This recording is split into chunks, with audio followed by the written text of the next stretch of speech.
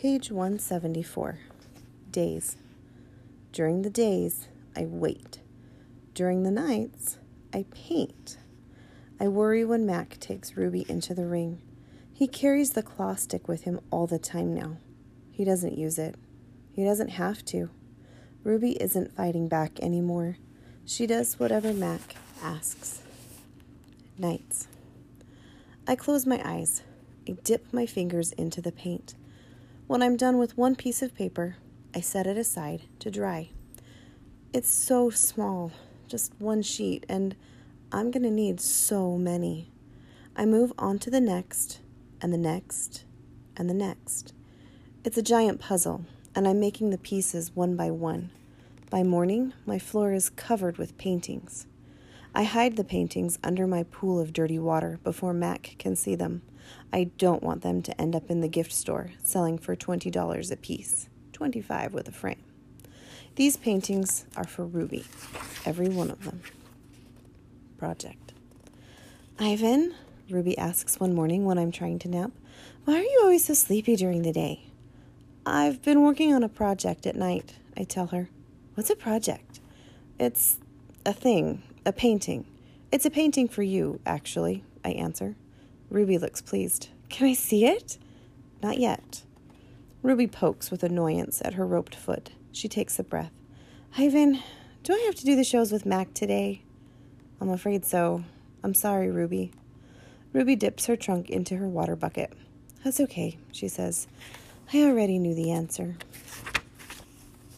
Not right. It's night again, and everyone's asleep. I look at the picture I've made, one of dozens. It's smudged and torn, a muddy blur. I place it beside the others lining my floor. The colors are wrong and the shapes are off. It looks like nothing.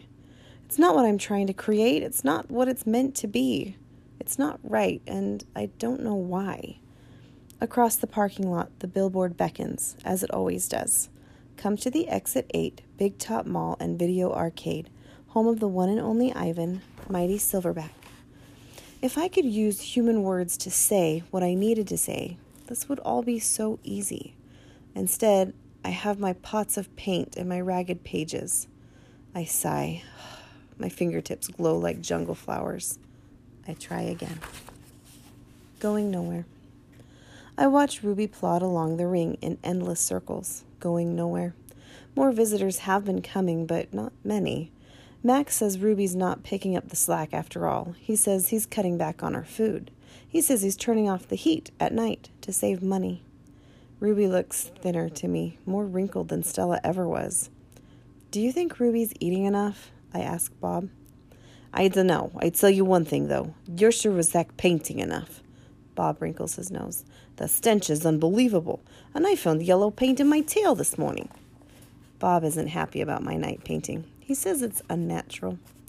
Now, while I work at my art, Bob sleeps on Not Tag. He claims he prefers her because she doesn't snore. He says her belly doesn't rise and fall and make him seasick. What is this plan of yours anyway? Bob asks. If you explained it to me, I could help out. He gnaws at his tail. Maybe I could come up with something that doesn't involve, paint. I can't explain it, I tell him. It's an idea that's in my head, but I can't get it right. And anyway, I'm almost out of supplies. I should have known I wouldn't have enough. I kick at my tire swing. It's splattered with drops of blue paint. It's a stupid idea. I doubt that, Bob says. Smelly? Yes. But stupid? Never. Bad guys. Most of the day, I doze. Late in the afternoon, Mac approaches. Bob slips under Not Tag. He prefers to keep a low profile around Mac. Mac's gaze falls on my pool, and a corner of one of my paintings is visible. What's that, big guy? He asks. I calmly eat an orange, ignoring him, but my heart is racing. Mac kicks at my plastic pool, and underneath it are all the paintings. Mac yanks on a piece of paper. It slips out easily, and he doesn't seem to notice the other paintings. The page is striped with green, which is what happens when blue paint and yellow paint get together. It's supposed to be a patch of grass. Not bad. Where'd you get the paint anyway? George's kid? He considers. I bet I can get 30 for this picture, maybe even 40.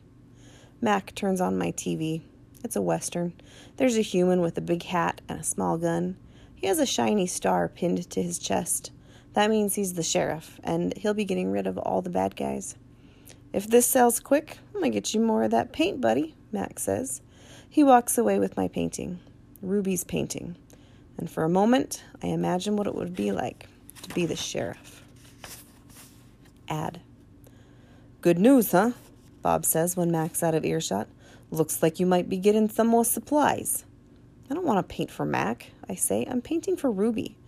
You can do both, Bob says. You're an artist, after all. While I watch the movie, I try to come up with a new place to hide my paintings. Maybe I think I could fold them once they're dry and stuff them into knot tag. It's a long movie. At the end, the sheriff marries the woman who owns the saloon, which is like a watering hole for humans, but not horses. It's been a long time since I've seen a Western that was also a romance. I liked that movie, I say to Bob. Too many horses, not enough dogs, he comments. An ad comes on. I don't understand ads. They're not like Westerns where you know who the bad guy is supposed to be, and they're hardly ever romantic unless the man and the woman are brushing their teeth before they face lick.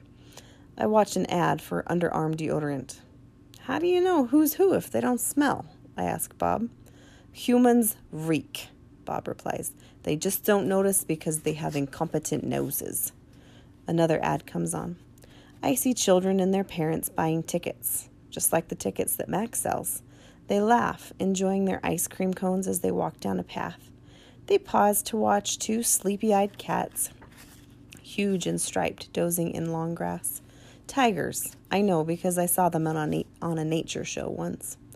Words flash on the screen, accompanied by a drawing of a red giraffe. The giraffe vanishes, and I see a human family staring at another kind of family. Elephants, old and young. They're surrounded by rocks and trees and grass, and lots of room to wander. It's a wild cage, a zoo. I see where it begins and where it ends. The wall that says, you are this and we are that, and that is how it will always be. It's not a perfect place. Even in just a few fleeting seconds on my TV screen, even I can see that. A perfect place would not need walls, but it's the place I need. I gaze at the elephants, and then I look over at Ruby, small and alone. Before the ad ends, I try to remember every last detail. Rocks, trees, tails, trunks. That's the picture I need to paint.